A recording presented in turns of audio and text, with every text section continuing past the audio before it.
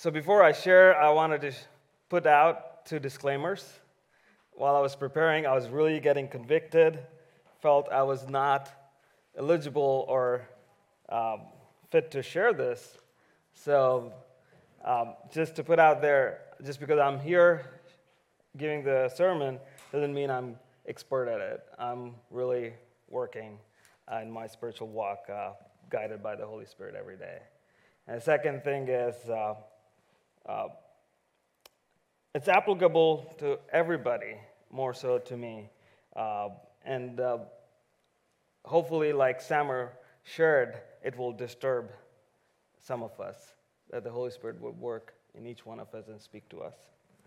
So with this heavy heart, I asked my relatives to pray for me yesterday.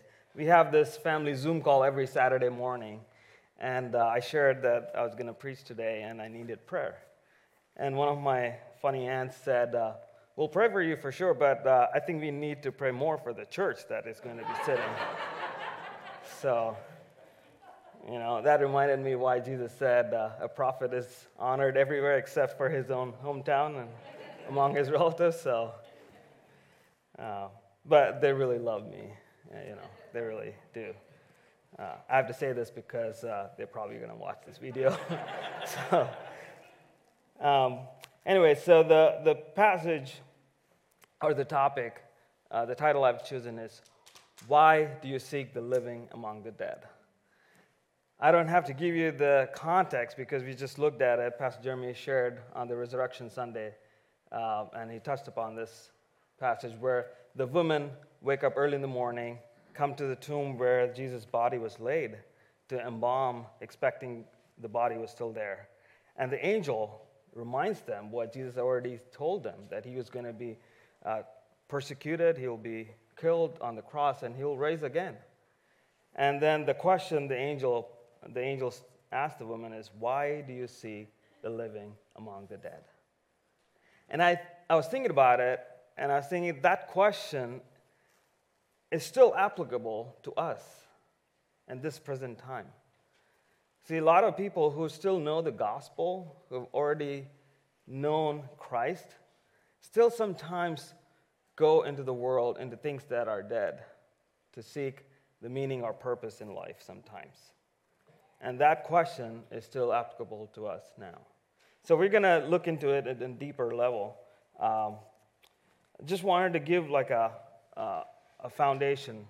When God created Adam out of the dust, in Genesis 2nd chapter, it talks about how he breathed into the nostrils of the man after he created out of dust the breath of life, and the man became a living being.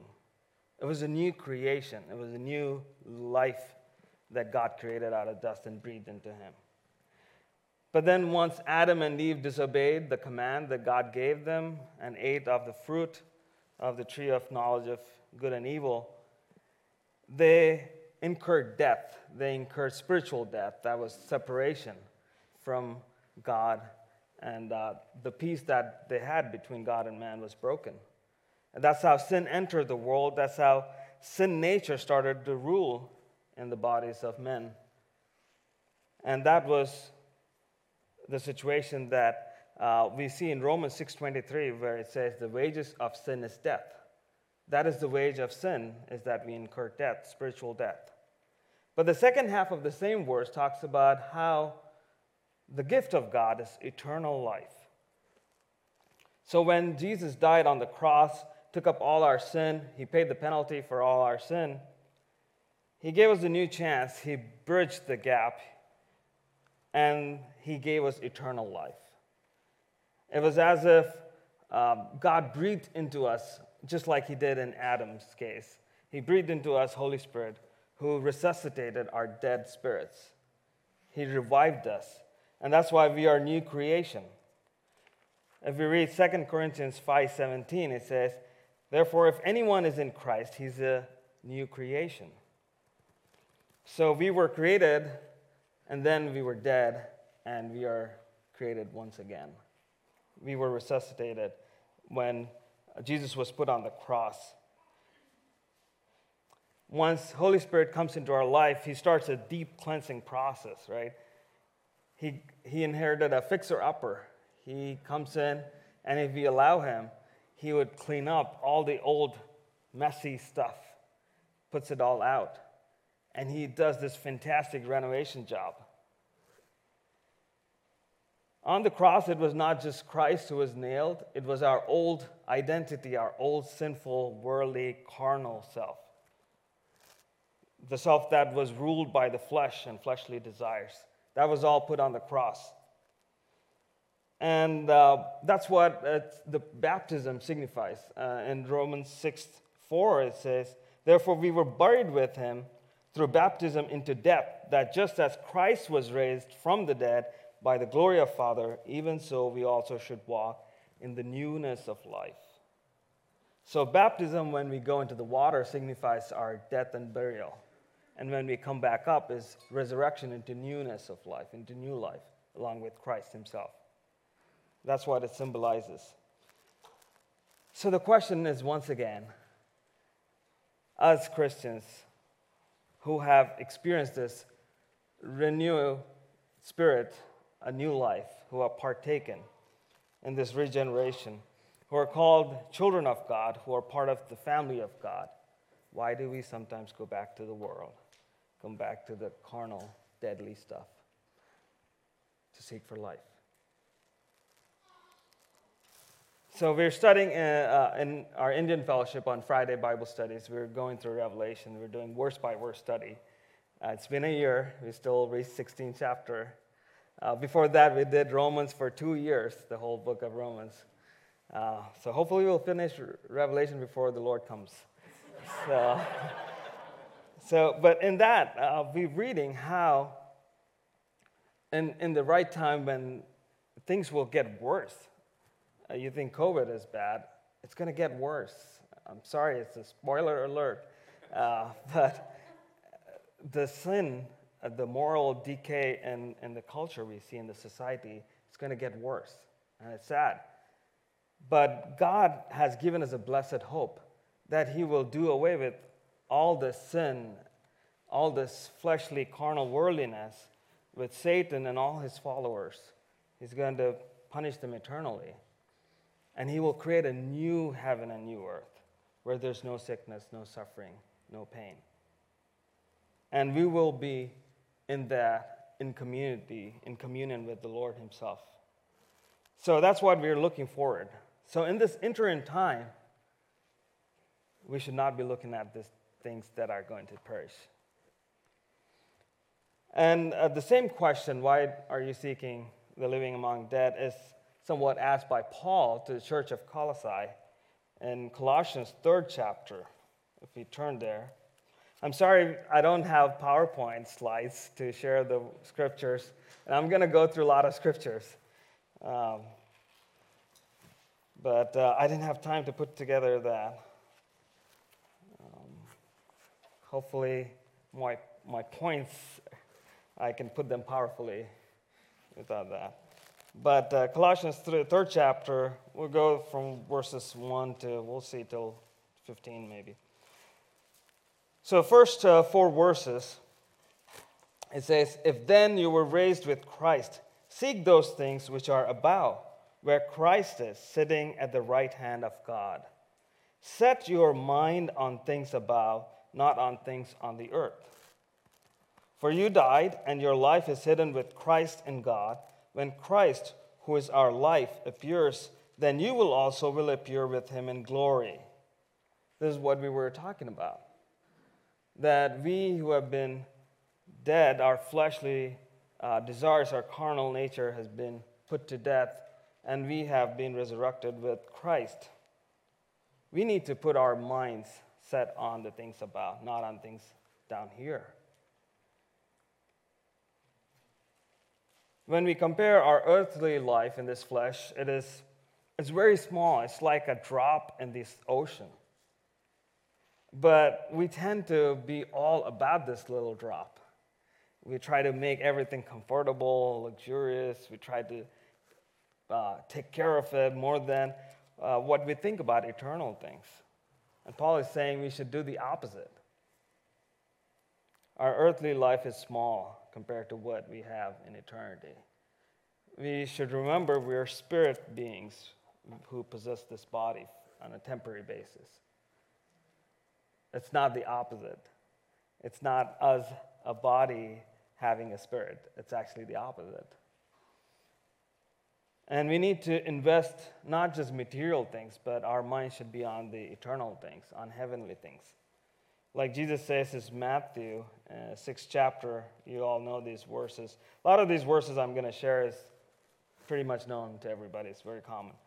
Matthew's Gospel, 6th chapter, 19 to 21. By the way, I love the sound of pages being turned in church. It's beautiful. Okay, Matthew's Gospel, 6th chapter, 19 to 21. Do not lay up for yourselves treasures on earth, where moth and rust destroy, where thieves break in and steal, but lay up for yourselves treasures in heaven, where neither moth nor rust destroys, and where thieves do not break in and steal. For where your treasure is, there your heart will also be. Question is, how is your eternal bank balance looking this day? Are you investing in your spiritual life on eternal things? Are you more thinking about the possessions? I mean, it's not wrong to save up or anything, but where's your heart? If you're putting your trust and peace and satisfaction in the material things, then it is in the wrong place. Recently in the news, Bernie Madoff is there. He just passed away in the jail where he was serving sentence for conducting a financial fraud for about $65 billion. A lot of people put their savings, life savings, into his Ponzi scheme, and he cheated them. Do you think if these people knew that this guy would cheat them, would put all their savings into that account? And we already know this earthly stuff is going to perish one day. We should think twice. We should save up for our spiritual, eternal life. Romans 8:28 says, all things work together for good to those who love God, to those who are called according to his purpose. So sometimes we get shaken up by things that are happening in this world. It destroys our peace. We get agitated. We get like, oh, what is going to happen? We're out of control. But do we remember that God is sitting on the throne? He's in control. We should remember that all the time, regardless of how things are, even when there's a pandemic, even when there's a political shakedown or whatever is happening in the world. Our peace should not be destroyed. When our mind is set on things above, the things on the earth will not disturb our joy.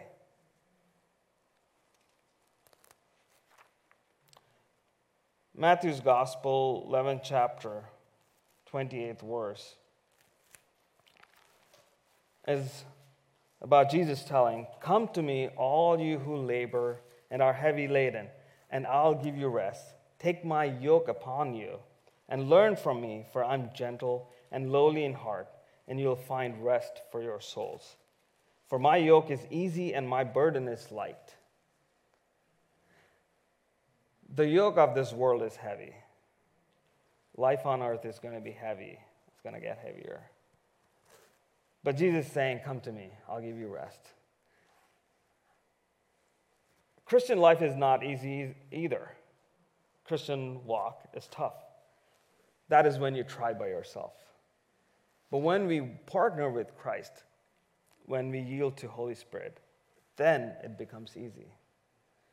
The picture in this passage, the imagery that is used is an ox cart. I don't know if you've seen ever, but in India growing up, I've seen in villages where a bullock cart or an ox cart is pulled by two oxes.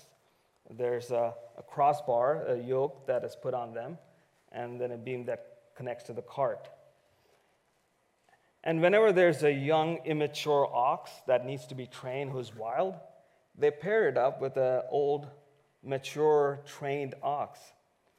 And whenever the new ox is trying to speed up or get crazy, this old ox patiently slows it down and teaches how to carry the yoke and walk. In this image, the mature, old, seasoned, trained ox is Jesus. He's already run the race successfully on this earth. And he's our role model that we can partner with. We are the immature ox that needs training. We're wild. That we need to partner up with Christ. Come under his yoke. Get trained.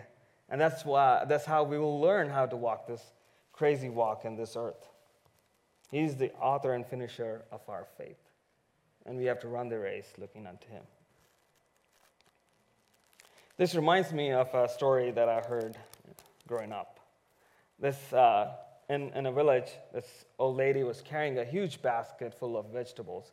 It used to be common now for these people in farm who grow this produce, carry them on their heads and walk miles and miles to neighboring towns to sell them in neighboring towns. So this old lady was carrying this huge basket on her head and walking along the road. And a guy who was driving a truck passes by and feels sorry for her, and he stops and gives her a ride.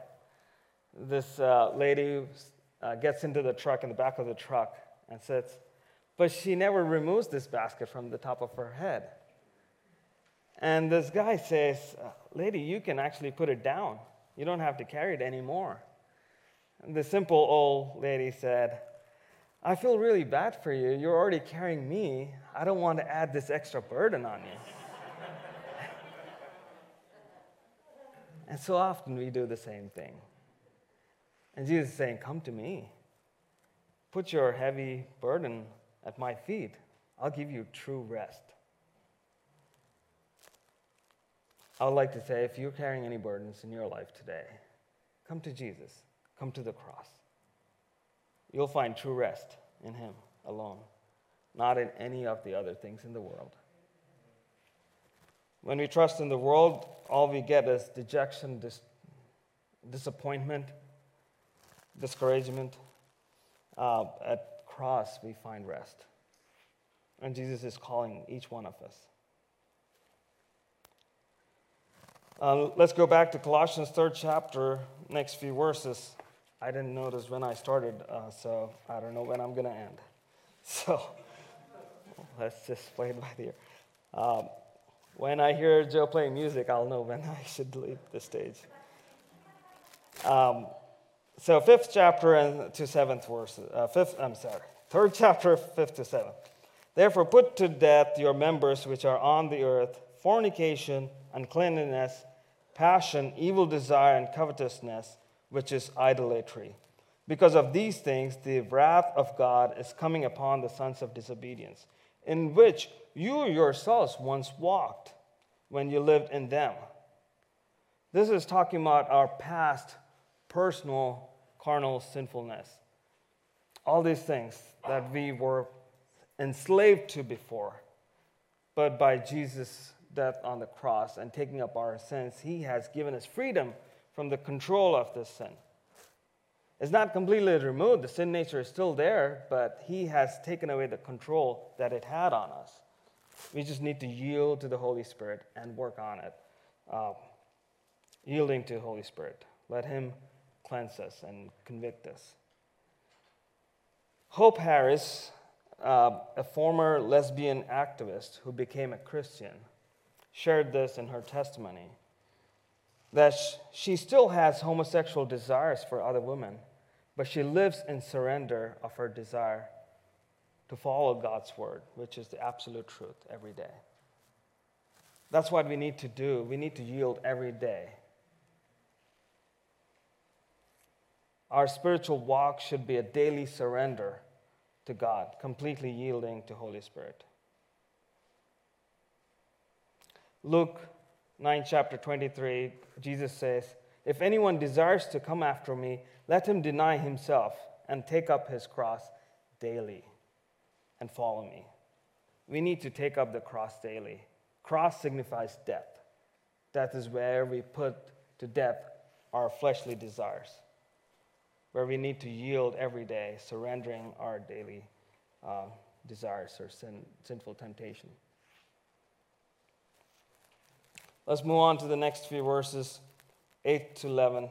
But now you yourself are to put off all these: anger, wrath, malice, blasphemy, filthy language out of your mouth. Do not lie to one another, since you have put off the old man with his deeds, and have put on the new man, who is renewed in knowledge according to the image of him who created him.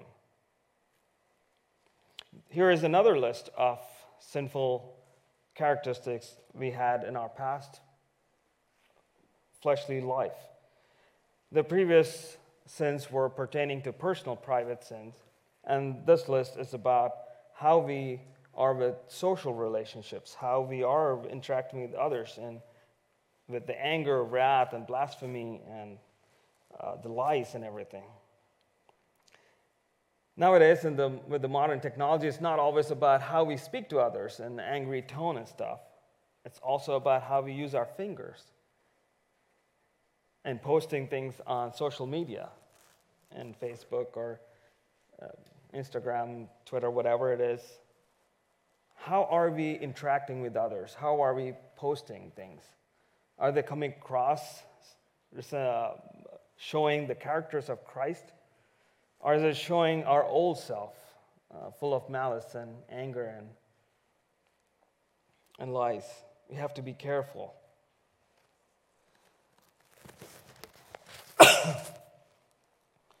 And when we receive Christ, Holy Spirit comes into us and dwells, and He's evicting this old man, making a mess in our spiritual life. He kicks him out, but he's not always completely out. Sometimes he tries to sneak in.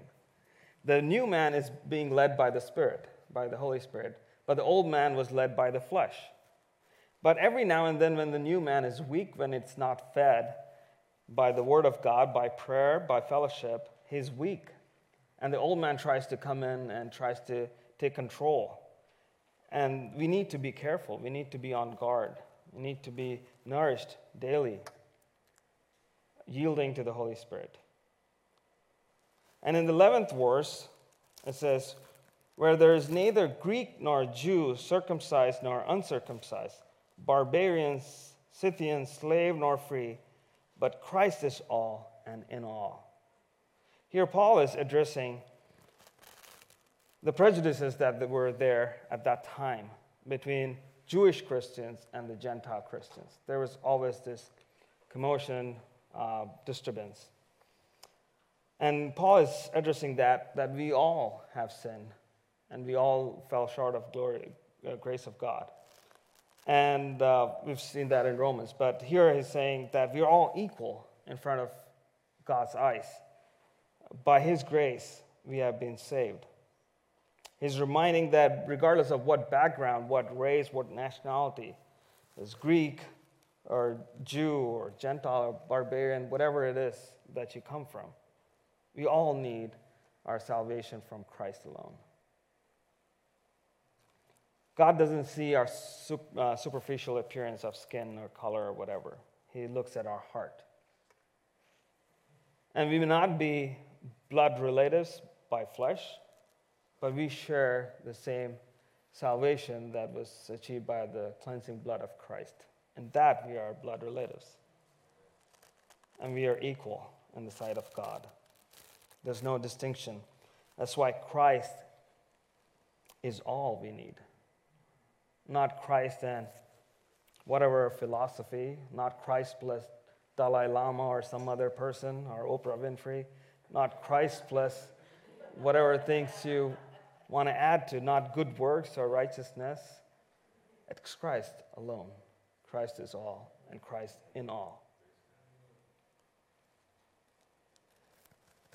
Let's look at the next verses. I've shared from this passage the last time I spoke in August when I was talking about mercy. Therefore, as the elect of God, holy and beloved, put on tender mercies, kindness, humility, meekness, long-suffering, bearing with one another and forgiving one another. If anyone has a complaint against another, even as Christ forgave you, as you also must do. So this list of characteristics is completely opposite to the old fleshly sinfulness that we saw in the previous verses. This is the new man. This is the new characteristics we need to show in our life. This is when our self is getting transformed into the image of Christ. So these are actually the characteristics of Christ himself. And this is similar to the fruit of the Spirit in Galatians 5th chapter, 20th verse. If you compare, there are similar characteristics. It is a single fruit, but different flavors, different attributes of the single fruit. So whoever is saved, whenever there's a light lit in a life of with gospel, we need to start showing this fruit. People should see that change. A person who was full of anger and wrath, wow, there's tender kindness now. He's so merciful. He's so warm. He's so loving. That's what they need to see. We need to bloom flowers, like Samar shared earlier. We need to show in our spiritual life. Question is, how is your spiritual yard today? Is it blooming with fruit, flowers? Or is it looking like our yard? My yard, if you go by our street, all our neighbors' yards are immaculate, green, blooming. But if you come to our yard, you'll know that there's a drought in California. You'll realize it right away. The lawn is getting brown, the flower bushes are minus the flowers, it's just bushes. So, how is our spiritual yard today? Are we bearing fruit? We need to forgive others and show mercy. We need to be gracious in our demeanor, in our interactions. Even when people are doing wrong, how do we come across? As Christ did? Remember how he interacted with Christians or sinners? With sinners, he was very tender. He was very warm. He was forgiving. His demeanor didn't change. His graciousness didn't change from throne in heaven to being killed on the cross. He was still the same. The circumstances didn't change his demeanor. He was equally gracious. He was equally forgiving. Even on the cross, he was forgiving those who were persecuting him and ill-treating him and despising him. How is our demeanor when things are not going our way? Are we coming across patiently? When politics are not going our way? These days it's so divisive, it's so destructing. Even in families, because of politics, outside, what is happening in elections, the families are breaking, the churches are dividing. It's so sad. When Jesus was praying in Garden of Gethsemane in John's Gospel, he was praying for the unity of all the believers. John 17, 20 and 21. I do not pray for these alone, these as in the disciples. He already prayed for them, and now he's praying for all the believers. But also for those who will believe in me through their word, that they all may be one, as you, Father, are in me, and I in you, that they also may be one in us, that the world may believe that you sent me. So when the world sees our unity, they will believe that Jesus is the Messiah. Jesus is the Son of God. When they don't see that, then they won't receive the gospel either that we will try to share with them. It's how we are in our church, in our Christian homes, that will help people to understand and receive the gospel. We need to hold on to our unity. We need to be one as the body of Christ.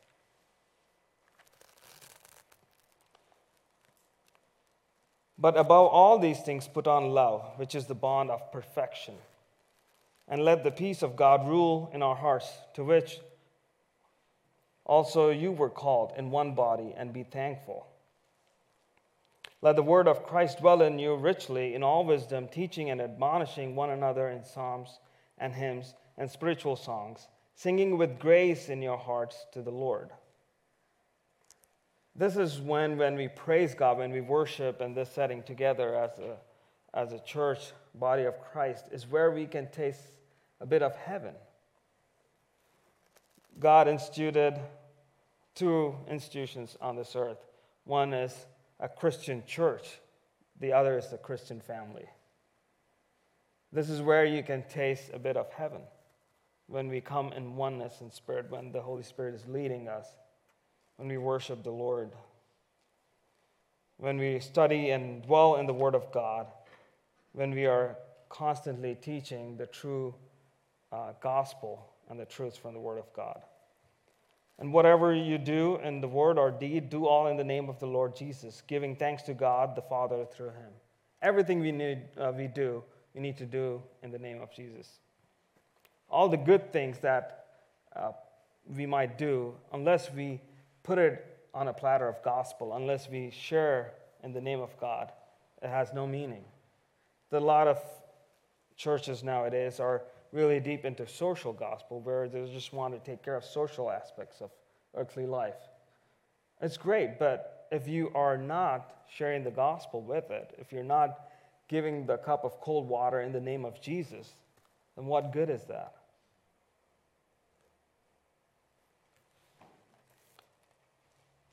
And Satan is always trying to destroy this unity and this oneness in church and family. In John's Gospel 10:10, 10th chapter, 10th verse, the thief does not come except to steal and to kill and to destroy. The thief, Satan, is always there to trying to destroy. He wants to steal our joy, kill our faith, and destroy our fellowship. We need to be careful. But Jesus, on the other hand, who's our good shepherd, says, I have come that they may have life, that they may have it more abundantly. Jesus is giver of life, abundant life. We can experience that abundant life on this earth when we yield to him, when we don't put our minds on this earthly stuff, but put our minds on heavenly things. We need to refocus our spiritual eyesight today. And if there's anybody who hasn't come to the cross, who doesn't find that peace, who hasn't received that assurance of eternity with our Savior, now is the time. Today is the day of salvation. Jesus is saying, come to me. I'll give you true rest. Let's close in prayer. Loving Heavenly Father, we just want to thank you for your agape love. Even when I was a sinner and I was enemy to you, you loved me, gave your life for my salvation, for our salvation, for each one of us here. And you're patiently waiting for each one of us, people who haven't already received, to come to you, Lord, to cross, to give us rest. Lord, we pray that everybody would receive your gospel, Lord, receive you. And those who have received, Lord, we pray that we would be steadfast in our walk, yielding daily to your Holy Spirit. Be with us, Lord. In Jesus' name we pray. Amen.